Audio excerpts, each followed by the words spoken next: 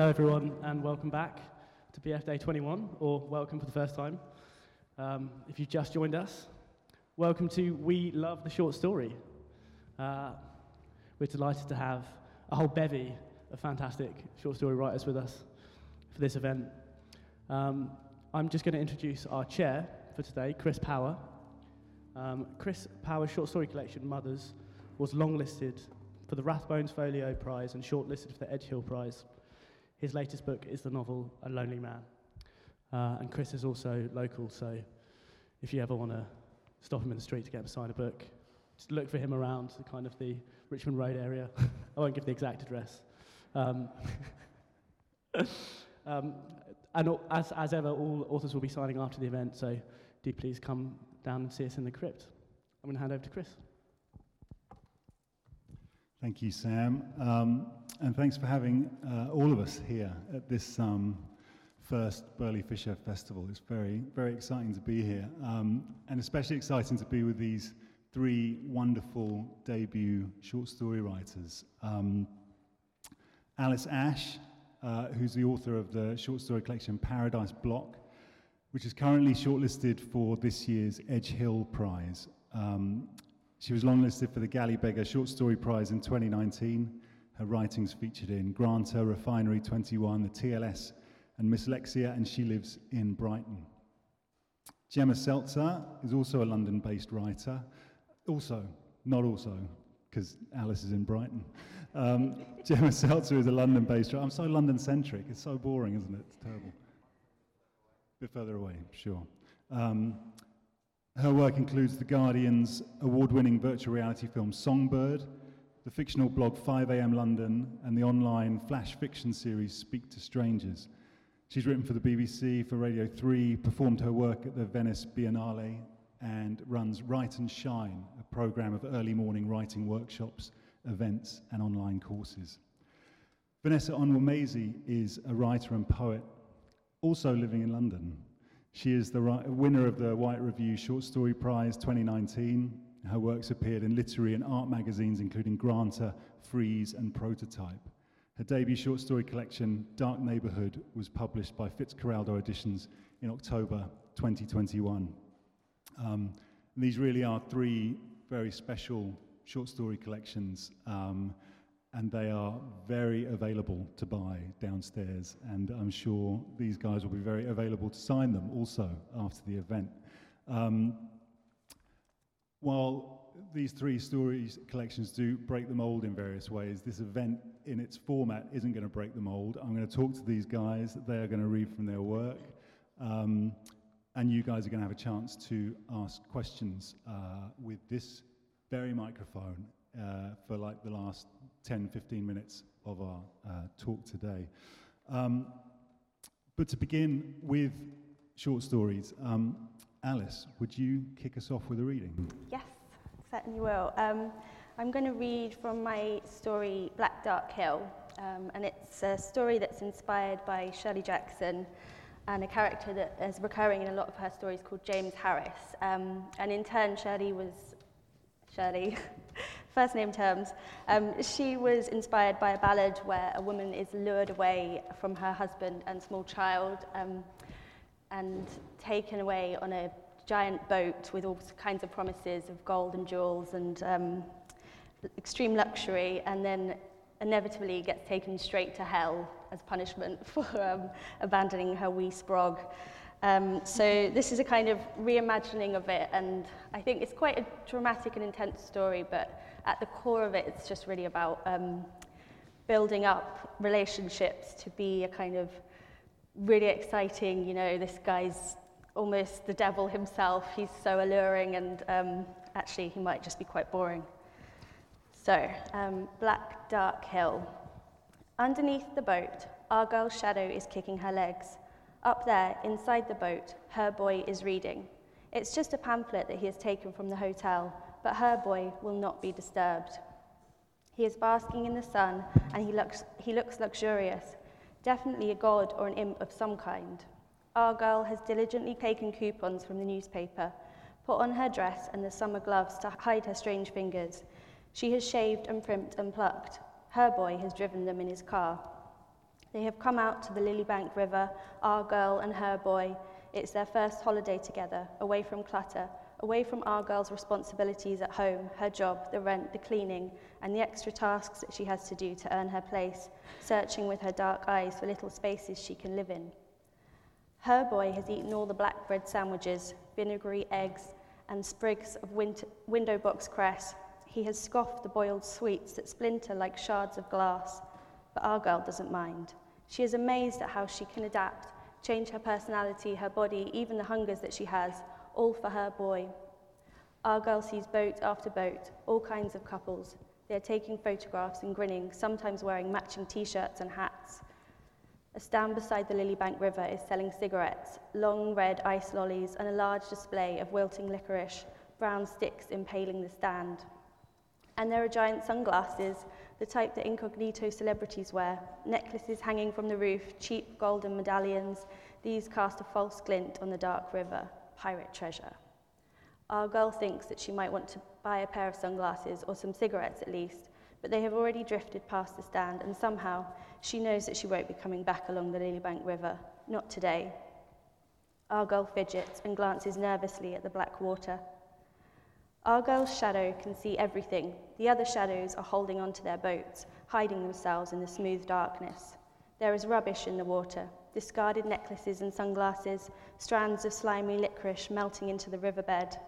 Our girl's shadow sees a tangle of old fishing wire. She thinks about trying to moor her boat and clamber up inside, to join her two pieces and be with her boy, to sliver all over him, whole, but she is worried about letting go for long enough to grab hold of the wire. Our girl's shadow holds on to her boat. Her boy is whistling. He is very relaxed, stretching out his bare feet, his yellow soles and the crabbed toes. His hair is mussed and sticks up in little points, the dimming light making fire inside his curls. Our girl's shadow can feel her real self up inside the boat. She is shifting, trying to talk to her boy while she rows. The river ends at a waterfall where they're supposed to turn the boat around, come back the way they came. Our girl can already see the black, dark hill in the distance where the water plummets downwards. It is only a small waterfall, a natural waterfall, so there is nothing there, no mechanism, no shadow underneath. There is nothing that waits to pull them in, wanting to grind their thin bodies around and around forever. Our girl irons a crease in her dress with her gloved fist. Some black grime has made a V on the airy pink fabric. Her boy hadn't wanted to stop to release her dress, trapped in the car door, and she had worried about flinging it open while they were moving. He had sped through the little veiny roads towards the Lilybank River, away from our girl's other life, where she drops coins clattering into the till, cleans the same blank windows with a solution called POW. Now her boy is sleepy, drowsy, having arrived at the river, secured our girl in the boat. Plenty of time for all that later, he says, pointing at his watch, miming to our girl like she is a child. Our girl looks at her boy's feet again and imagines gently splitting the slight webs between his toes with her tongue. Thank you, Alice. Thank you. Thank you.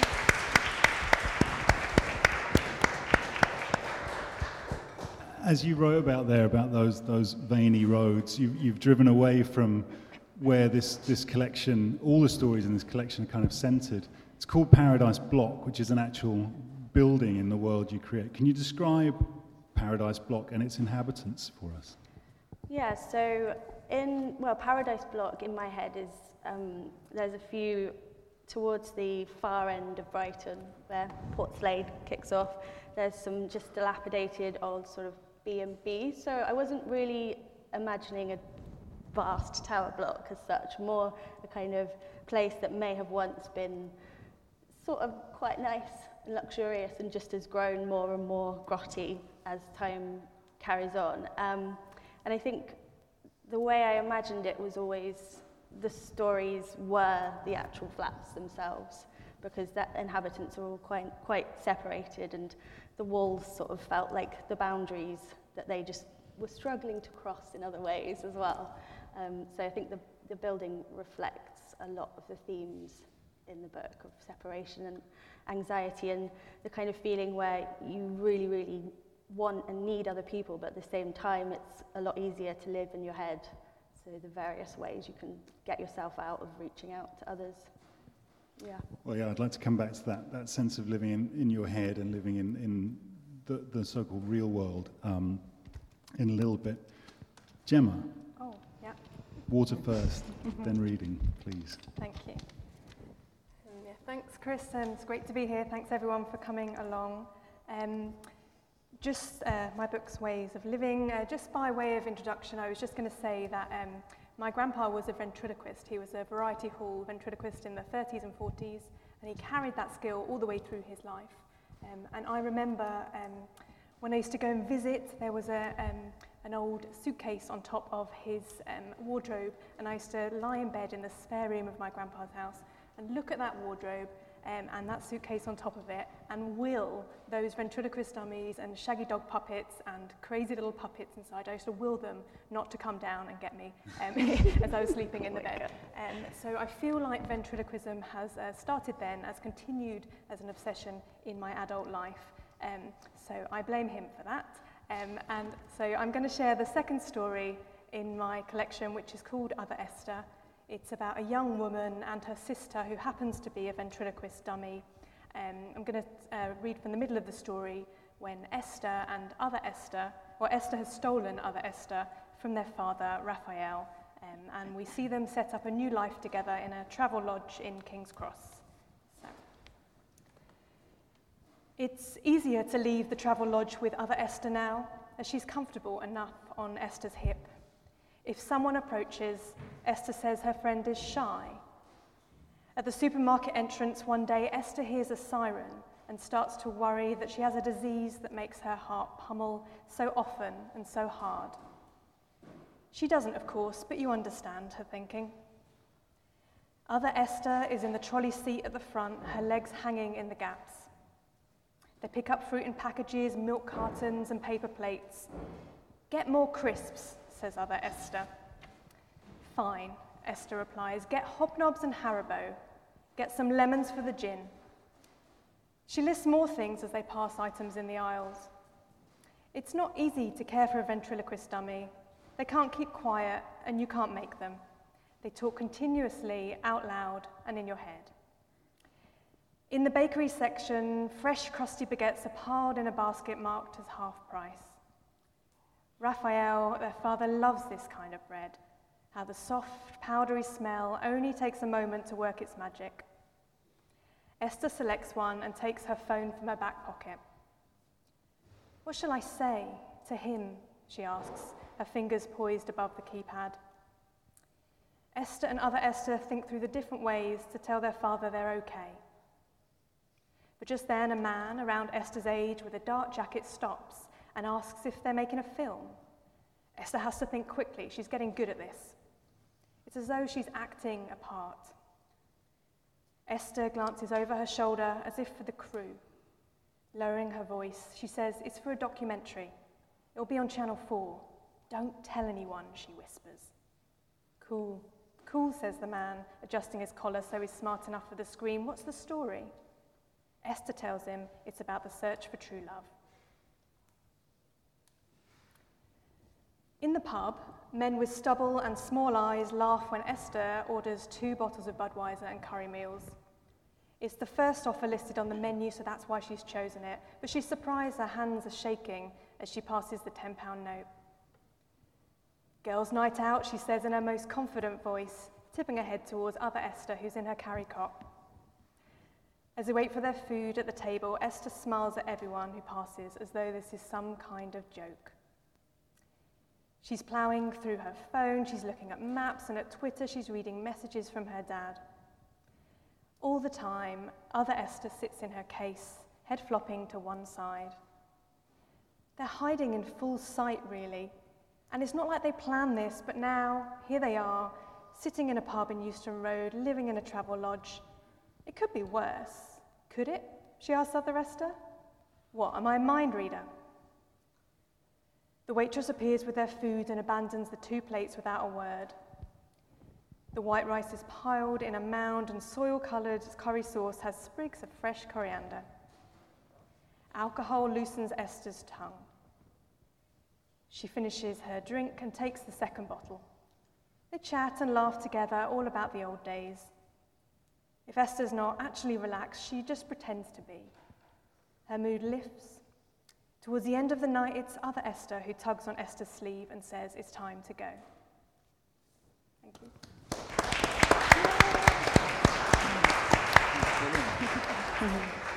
Thank you, Gemma. You did something remarkable by making a ventriloquist dummy sympathetic. Yeah.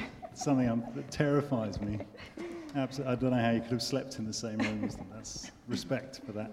The Ways of Living it's about women in the city. In this city, it starts, in fact, just down that way in Beighlbake on Brick Lane. Did you set out to write a collection that's so defined by space, or is that something you found happening as the stories began to accumulate? Yeah, I think I always knew I wanted to write a London book. I love the idea that short stories in particular can map a location or can kind of show you different sides of a place, through just having different characters, wandering around different places. So it was always my intention to write about women's experience in the city, and what's going on the surface as they're moving through the streets, and also kind of what's the undercurrents underneath, kind of, what they're thinking, the fears, the worries, and the joy and everything that's going on. So I knew I wanted to write about women in London, but I set out really just to walk. Walking's kind of a nice part of my writing practice, so I just took some strolls.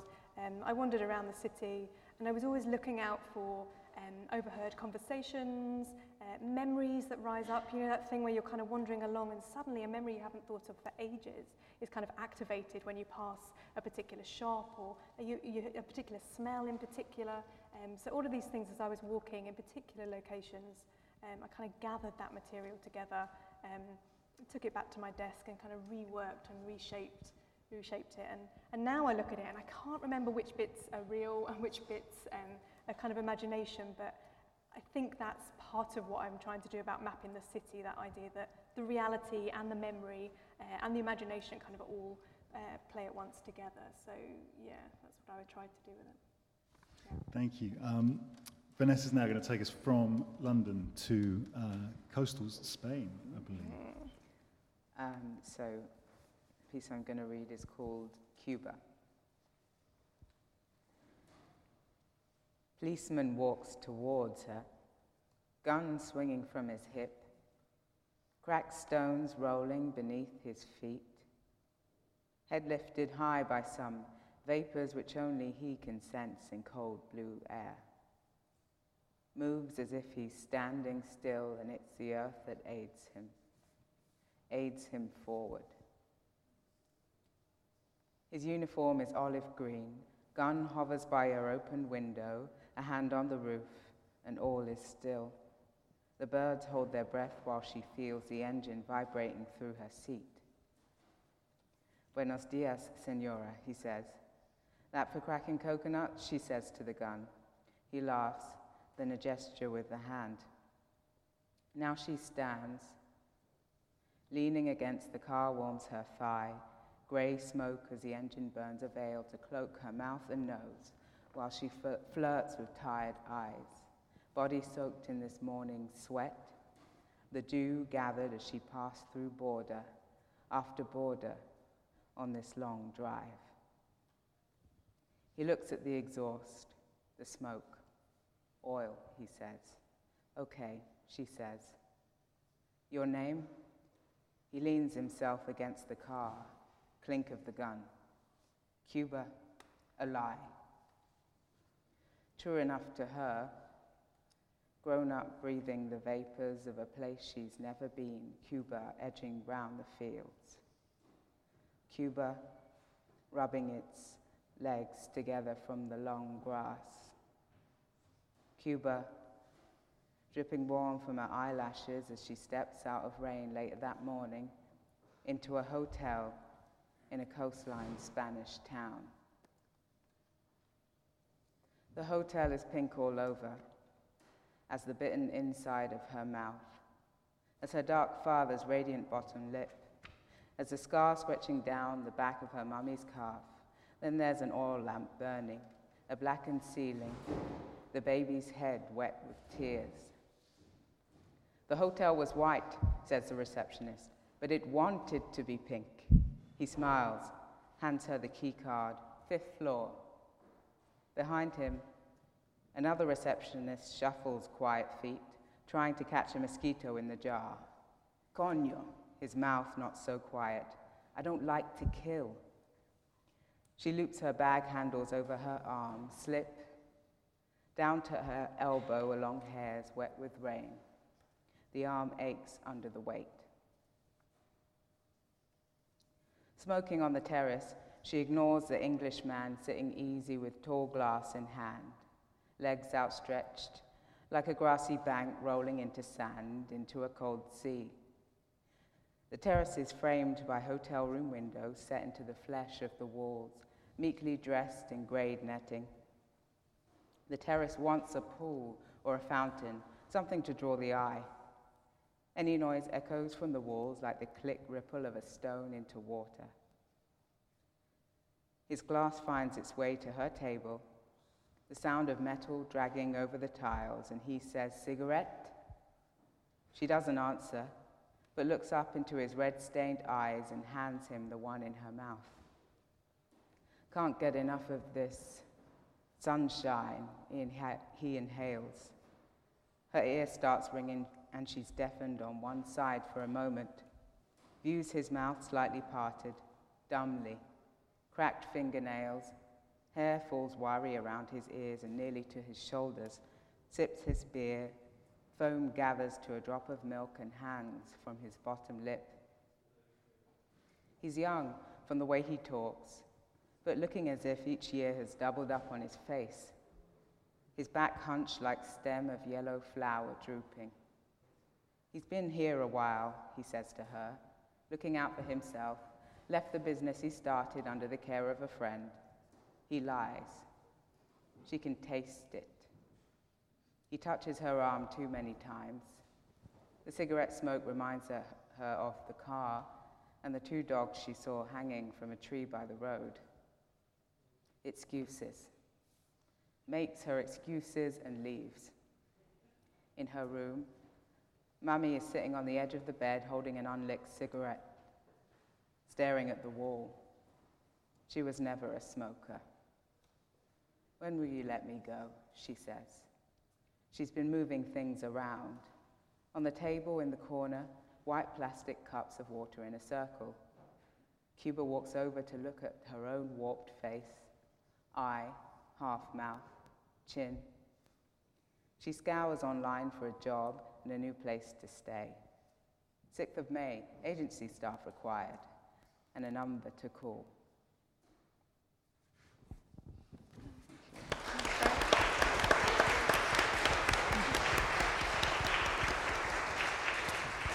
Thank you, Vanessa. I introduced some unintended tension there by saying it's set in coastal Spain, and then you introduced it as being called Cuba. Oh, yeah. So, you probably spend the first minute going, this guy's an idiot. What's he talking about? Anyway, it's my cross to bear.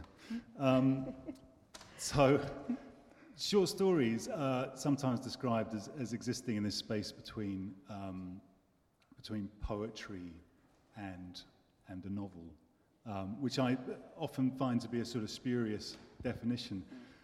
But in your case, I think it might hold some water, at least, because you are a poet and your work is very lyrical and can be described as poetic. But I'm interested in knowing, for you, in your practice, do you see those two things as very different, or do they bleed into one another or inform one another?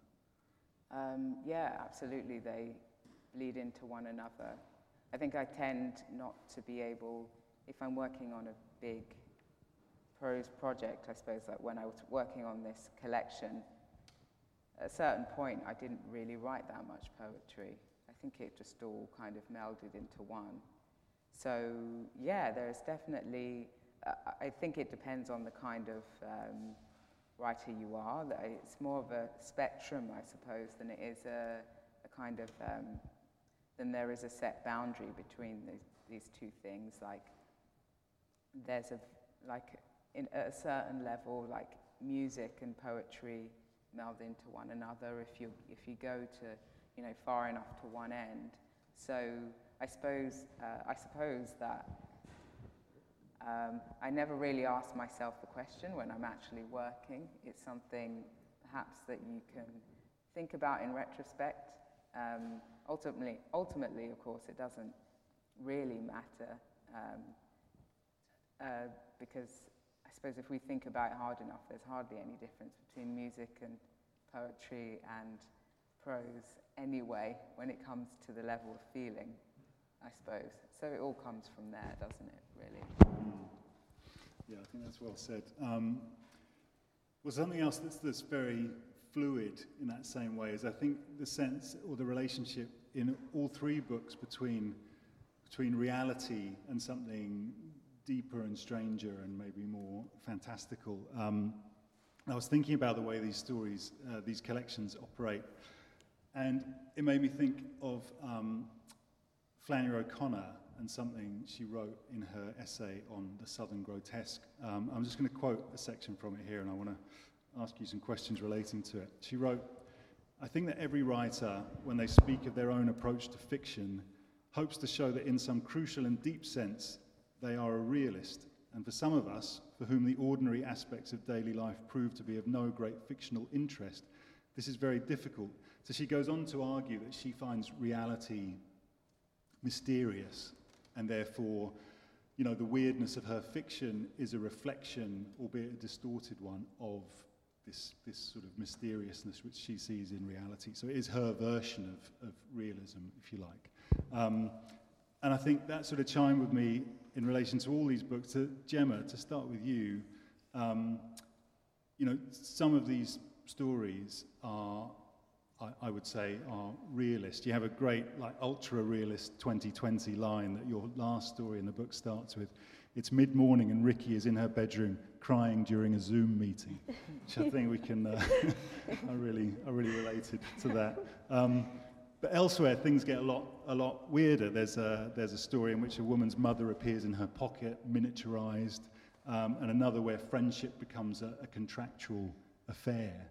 Are these methods of approaching things about reality that you found were best expressed through non-realist means, or is that beside the point? You're not really interested in whether something's realist or not realist? Such a good question. Yeah, I like treading that line, actually. So I love that quote. That idea that things are very real on the surface, but underneath there's all kinds of things going on, and we will never know what other people are thinking and feeling as they move around in their lives. So I think I'm very aware of being somewhere on that line, and then sometimes I skip off, you know, for example, the Zoom meetings and the crying, this kind of cult of criers that come together. I kind of skip off into sort of fantasy and imagination, and other times the first story is set in Bagel Bake on Brick Lane, so it's very grounded in that reality there. So I like being able to move between it. I think why it works for me is because I'm interested in how women walk in the city. That's kind of the theme of the book. I like the idea that the way they're feeling manifests itself in strange ways. So what's happening on the surface is one thing, but underneath they're feeling all the feelings, and so they might do something bold and unexpected and surprising, in the same way that you might turn a corner when you're walking in London or something, and you're in a really different kind of place, a different kind of atmosphere. So that physically will happen, and in my stories that kind of imaginatively happens. So the characters might stumble across a ventriloquist dummy, or hide in a cupboard or something. They'll express these frustrations or feelings through something that begins in reality, but kind of moves off into imagination and unexpected things. Well, I think, Alice, similarly to that, the World of Paradise block, I'd say it has a foot or a webbed toe, perhaps, in reality, and a foot outside it. We begin with a girl in her bedroom listening to Robbie Williams, but throughout the collection, there's this sense that the world is the world we're exploring is sort of set askew to the one that's outside the doors there, kind of in the way that horror fiction sort of establishes reality and then punctures it with something unreal. Did you always envision the stories as having this kind of mix? And is that a difficult sort of balance to strike? How much unreality you can allow in? I'm not sure if I deliberately tried to stray from reality. I think my perspective is quite naturally odd. And so when I started writing, I had no idea that it was so far one way. But yeah, I totally agree with what Gemma was saying about that kind of idea of subjective reality and never knowing what's beneath the surface. And I think because the characters in the story are quite isolated, I do feel like loneliness really does breed this kind of strange fantasy world that you can live in and become quite estranged from reality quite quickly. And I think that's what a lot of my characters tend to go through. And I thought a lot about the sort of lies that we all tell ourselves to survive, and the image of ourselves that we build up in our minds to alleviate guilt or things that we're not happy with that we've done throughout our lives. And I think one major point of inspiration came from, I've worked in like heaps of pubs throughout my 20s, and I always found that like around 9 o'clock when people were starting to get really pissed, they'd all, like the locals would all start sort of letting their narratives out, like their stories of their lives, and they'd always sort of be quite repeated and very firmly one direction. This is what I've done and this is how I was wronged. And yeah, it just made me think about how you can rewrite your whole reality and how closely some people have to sort of cling to it to survive. So yeah. Almost like a ritualistic sort of aspect to it.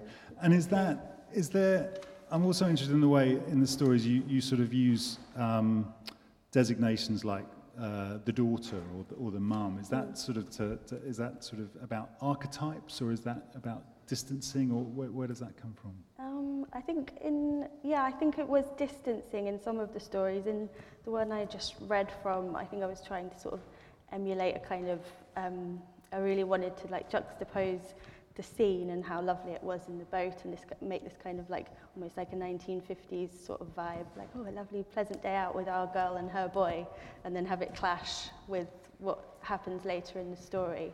But yeah, it's quite fashionable now, isn't it, to take away the identity of the characters with that kind of step to remove their names. But yeah, I think it's a distancing device, and it kind of makes you feel a bit more chilly and alienated from them.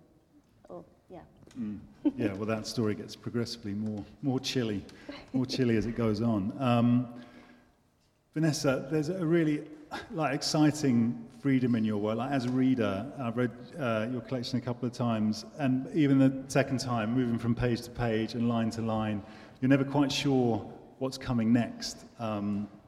Because you shift between the everyday and like in Cuba, you have someone sort of applying for a cleaning job in a hotel, and then the next minute you run up against the hallucinogenic or the rapturous. As an author, how does that work for you? Like, do you map out a story and then sort of adjust your tweak your graphic equalizer of reality and non-reality accordingly? Or is it a much more sort of intuitive, in the moment sort of process for you, where the story takes you? Yeah, it's definitely the latter. It's kind of, I think I'll usually have, at least quite soon after I started, I'll have an idea of where it's going to end. So I'll usually have the last line in my head, or at least an image of the ending in my head. Usually if I don't, it doesn't really work. It kind of lacks momentum. But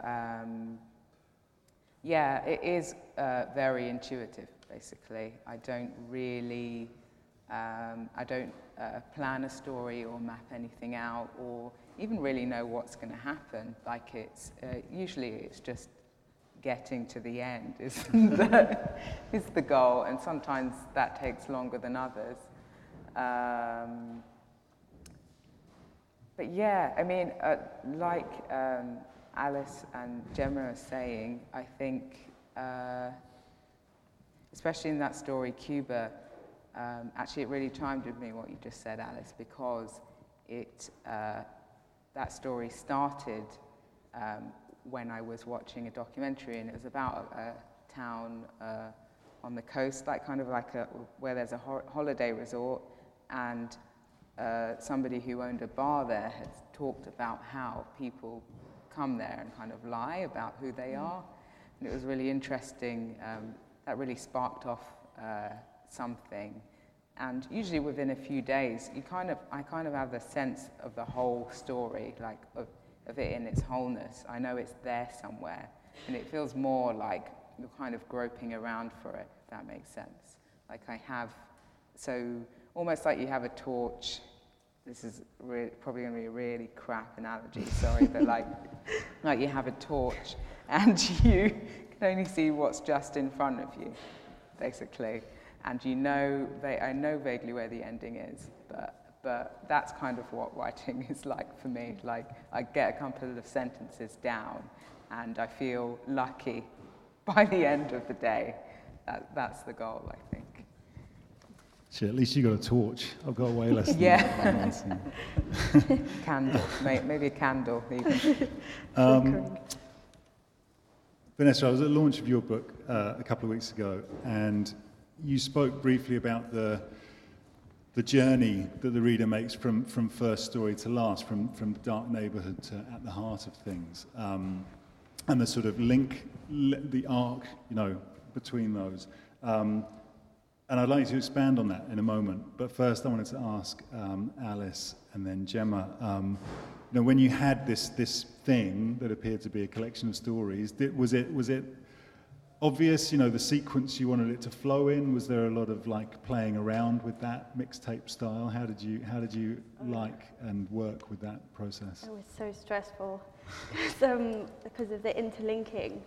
And I was so, I kept thinking, should I change this into a novel? Or when there were only sort of 5 or 6 stories, and they all seemed to be themed in the same direction. Because a lot of your characters recur and events will be mentioned in one story that are then touched upon in another. Yeah, so it was kind of making the stories live in their own worlds and be feasible by themselves, but then also having this thread running through, which I'm glad I did, because I got a real kick out of it in the end, so it was worth it, but it took a lot of jostling and making sure the sequence was right, and that the characters weren't recurring just hey, it's me from earlier, which, I think it's hard to make it feel natural, but I really liked the idea of the subjectivity of the stories being completely disproved, a little bit later down the line.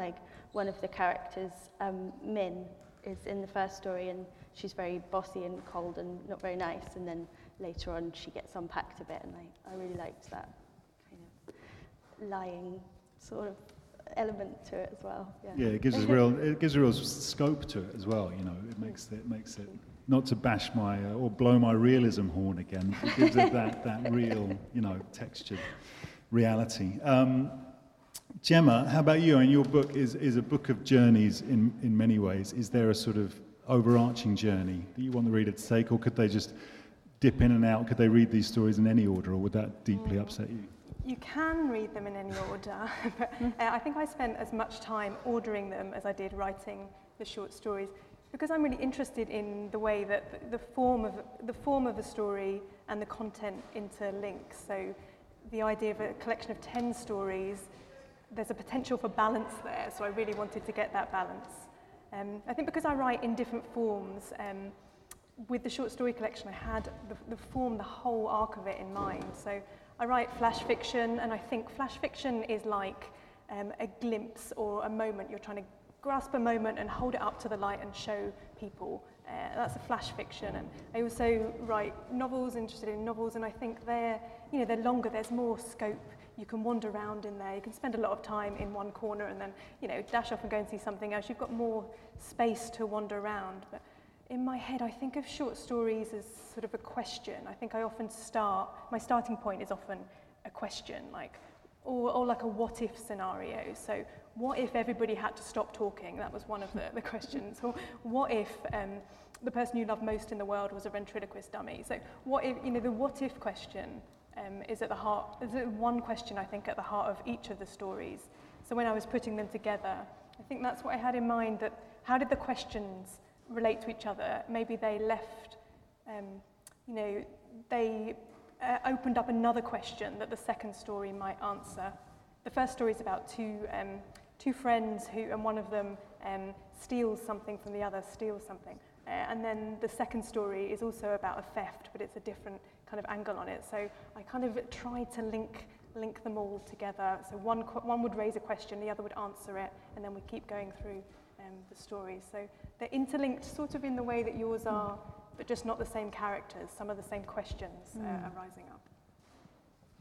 And how about you, Vanessa? So Dark Neighbourhood at the heart of things, is that you know, a function of, well, I've got to order them, so I'm going to thread them in this specific reason that works for me, or is it you know, sort of a key component of the collection that the stories occur in the order they do?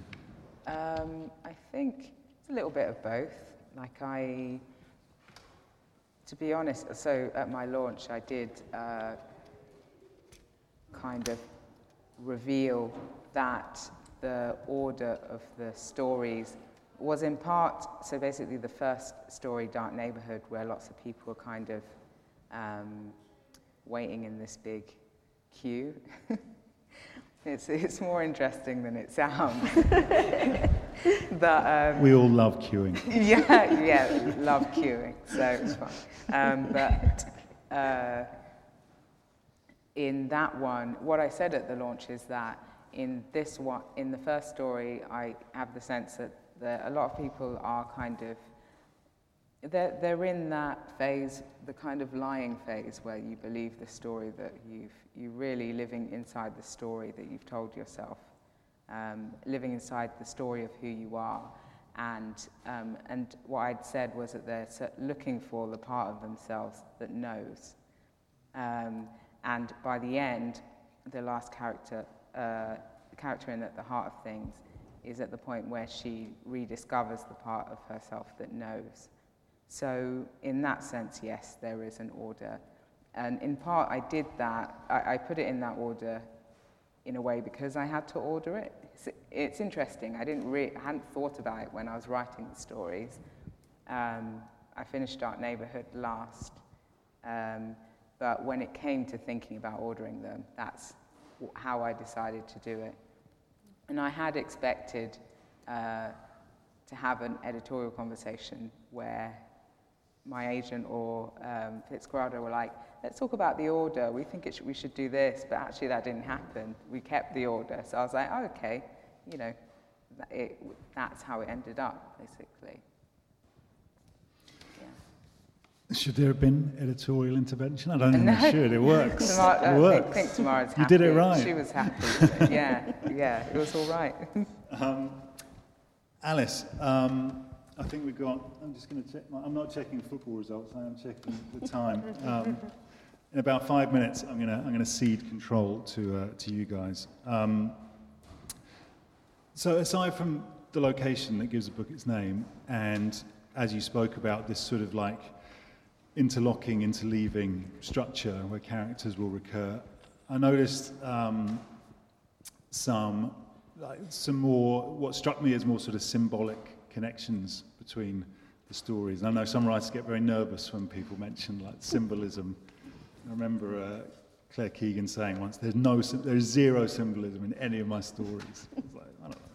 There's a cow in one, that feels quite symbolic. But I know that these things are sort of, you know, that readers can bring, which is part of the you know, excitement and joy of short stories. They sort of invite interpretation, I think, in quite an explicit way. But I did want to ask you about colour, which does seem to be very prominent in the book. You've got these White Fingers biscuits, which have this nightmarish aura to me. White Fingers biscuits, Mr. Cornflower, the nearby town of Plum Regis, and the recurrence as well of pink. There seems to be a lot of pink. Can you talk about this element of the book and whether you are codifying these colours to sort of represent certain things in the narrative? Yes, I can. So I think with the white and the white cats and the white fingers, I was thinking a lot about light and dark and how we're sort of taught to feel like dark is something very frightening and white has more positive undertones throughout culture, and how white is very, very frightening as well in itself. It's kind of the dark where things can hide, but the light where you've got nowhere to hide. So I was trying to use darkness as well as light in equal measures. And then with the Pinky thing, that's the character in the story I just read is kind of I'm trying to sort of riff on the James Harris character that Shirley Jackson uses, and he was always wearing a blue suit, and sometimes he's not named, but you just see him in the blue suit. And I was just so enticed by that idea of just this like disruptor sort of wandering around in a pink dress, doing like whatever she wants and causing trouble. Because especially a lot of the women in the book have huge burdens to carry and are quite downtrodden in various ways. And I think Pinky's like my answer to that. Yeah, she just like messes stuff up a bit and has a good time. She does mess stuff up. Yeah, for causes sure. some carnage. Gemma, your story, Get Away from Earth a While, which I really loved. You've got a character, Andy, who spends an afternoon up a tree in Crystal Palace Park. And it reminded me of Grace Paley's story, Faith in a Tree. And of course, Paley's another writer who wrote a lot about women navigating the city, in her case, New York. Is she one of the mothers of your book? Is she? Yes, she is. Grace Paley is my favourite, so that's amazing that you made that link. Yeah, one of the things I love about Grace Paley is just her voices. She's a real writer of voices. You can open one of her stories and those characters' voices just jump out at you. They're vivid and they're bold and they're characterful, and she gives voice to figures that otherwise might not, that you don't see in fiction very much. I mean, she was writing a lot in the 60s, or late 50s, 60s, 70s, and voices of women in particular she writes of, and children's voices, voices of new immigrants to the country. And for me, that power, when you can get it right, like Grace Paley can, you foster a kind of empathy in the reader, which I think is so powerful, and it's quite, can be quite rare, just this idea that you can hear a voice, you can hear another experience, and get under the skin. And as a reader, she offers us that. And she also, I mean, I've got so much to say about Grace Paley, but that story in particular, it's about a woman kind of at a crossroads trying to decide what to do about something in her life. And sometimes you can take action in unexpected ways. So this character, instead of making an actual decision, climbs the tree and spends time in that tree to contemplate what to do. And I think something Grace Paley does that I love to borrow or lean on is kind of using the immediate surroundings, using the life as you have it,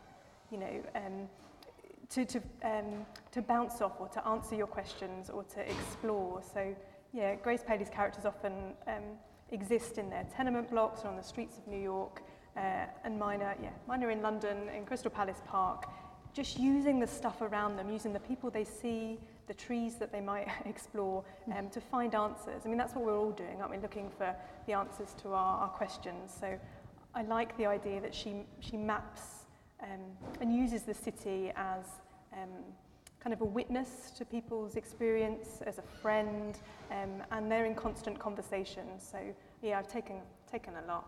I mean, yeah. Well, I love the way your stories are in conversation with hers, and that again is one of the pleasures I find in both writing and reading short stories, the way they kind of echo and relate to what's come before. Last one from me before you guys can ask some questions. Vanessa, there's something very distinctive about the way you set your words on the page, including interesting sort of spacing between words sometimes. Can you describe that, or explain or expound on that sort of those formal decisions? Yeah, I mean, it started, I think maybe I started it experimenting with the spacing on the page. After I read, I guess a few things converged. I read Ellie Williams, Attribute Other Stories from Influx Press, which is a brilliant short story collection. And after that, I just realised that there was more I could do, I suppose, with typography. And I suppose there's also an oral quality, there's quite an oral quality to my stories. Like, I do like reading them out, and I think they have a different feel when they're read out. And like a few years ago, I used to work in a theatre, and I saw a show there where the director, the play was A View from the Bridge, so quite a well-known play, but the director had kind of broken up the dialogue such that, not all the time, some of the dialogue, such that the characters left really strange gaps between certain words, like a half second or a second longer than is natural, and it had a really profound effect on me.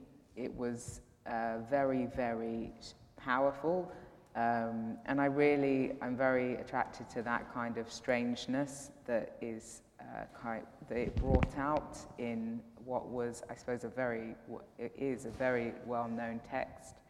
I think there's something, again, it is intuitive, like there's no real philosophical kind of method to where I put a gap, but it is something to do with the way it sounds. Like in the last story, At the Heart of Things, for example, there's a line where she says, "For old time's sake then," but I really just prefer it when she said, with her saying, "For old time's sake then." Like it just, for some reason, I just much prefer it that way, so I put the gap there, and that's more or less it. I don't think too hard about it, to be honest. I feel like I've given a different answer every time I've been asked that question. This is the best one, right? This is the best one. This is the best. It's getting truer every time, I think. But there's just such a convergence of many things. There's a visual thing, there's an oral thing, and an intuitive thing as well. Well, I think, obviously I've given up the microphone, but I refuse to be silenced. I think it invites you to think about them as oral pieces as well, and to sort of read them out, even if you're just doing it sort of silently in your head, but rather than just scanning the words. So I think it's a powerful impact. But now, any questions from the audience for these guys? Sorry, everyone. No, I was too scared to ask now. There we go. A brave question asker. Pressure's on. This is a question for Vanessa. Given your oral and intuitive and visual thing, Alice Munro is notorious for rewriting her already published stories. Do you expect to do that yourself when you listen to your stories and would like them to be spaced differently? In that sense, yes, I'm rewriting, in terms of, I suppose, the oral quality, I'm rewriting them all the time. Or when I perform them, like I sometimes just ignore the gap that I put there. Like I insisted was there only 5 months ago. Sometimes I read straight over it. I don't know that I'll go back. I mean, who knows? I don't know that I'll go back and rewrite them to be stories, but I imagine I'll probably go back and pull words out of them. I do intend to record them myself and do some kind of sound experimentation with them. So their life will continue, probably in another form though. I don't think I'll rewrite them as short stories. Thank you though, that's a great question. Well, I think just in the last couple of minutes it's worth Gemma and Alice coming in on that as well. Like when you read your stories, Gemma, I'm constantly like re-editing, even though I'm just doing it and annotating my own book. I mean, I have a pencil up on stage now, ready to go. So they're never quite finished? I mean, I love that idea, though. I mean, they're finished in the kind of biggest sense. I mean, I feel like when I'm writing, it's a bit like sculpture, and you know, a bit like the torch thing. You sort of keep going until you see the finished item. So I do feel they're finished, but a word here and there, and it makes you feel reconnected with it. You enter the story again, you make a slight shift, you change a word, and you're kind of in it, and you'll claim it as a writer again. So I'm all for that, yeah. That's a great way of putting it. And Alice? Yeah, I'd say definitely. I came back to this story because my book came out in February, so I haven't looked at it for a wee while. And I was like, what is this mad grammar? Like, this whole first paragraph is like completely crazy.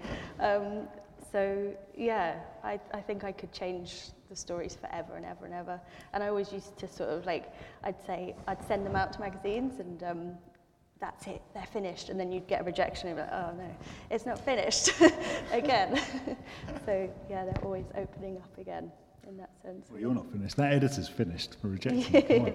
Come on. We are finished. It just leaves me to thank Alice Ash, Gemma Seltzer, Vanessa Omwamezi. Thank you for coming. Thanks to these guys. Thank you for everyone organising this today, and enjoy the rest of your evening. Thank you. Well done.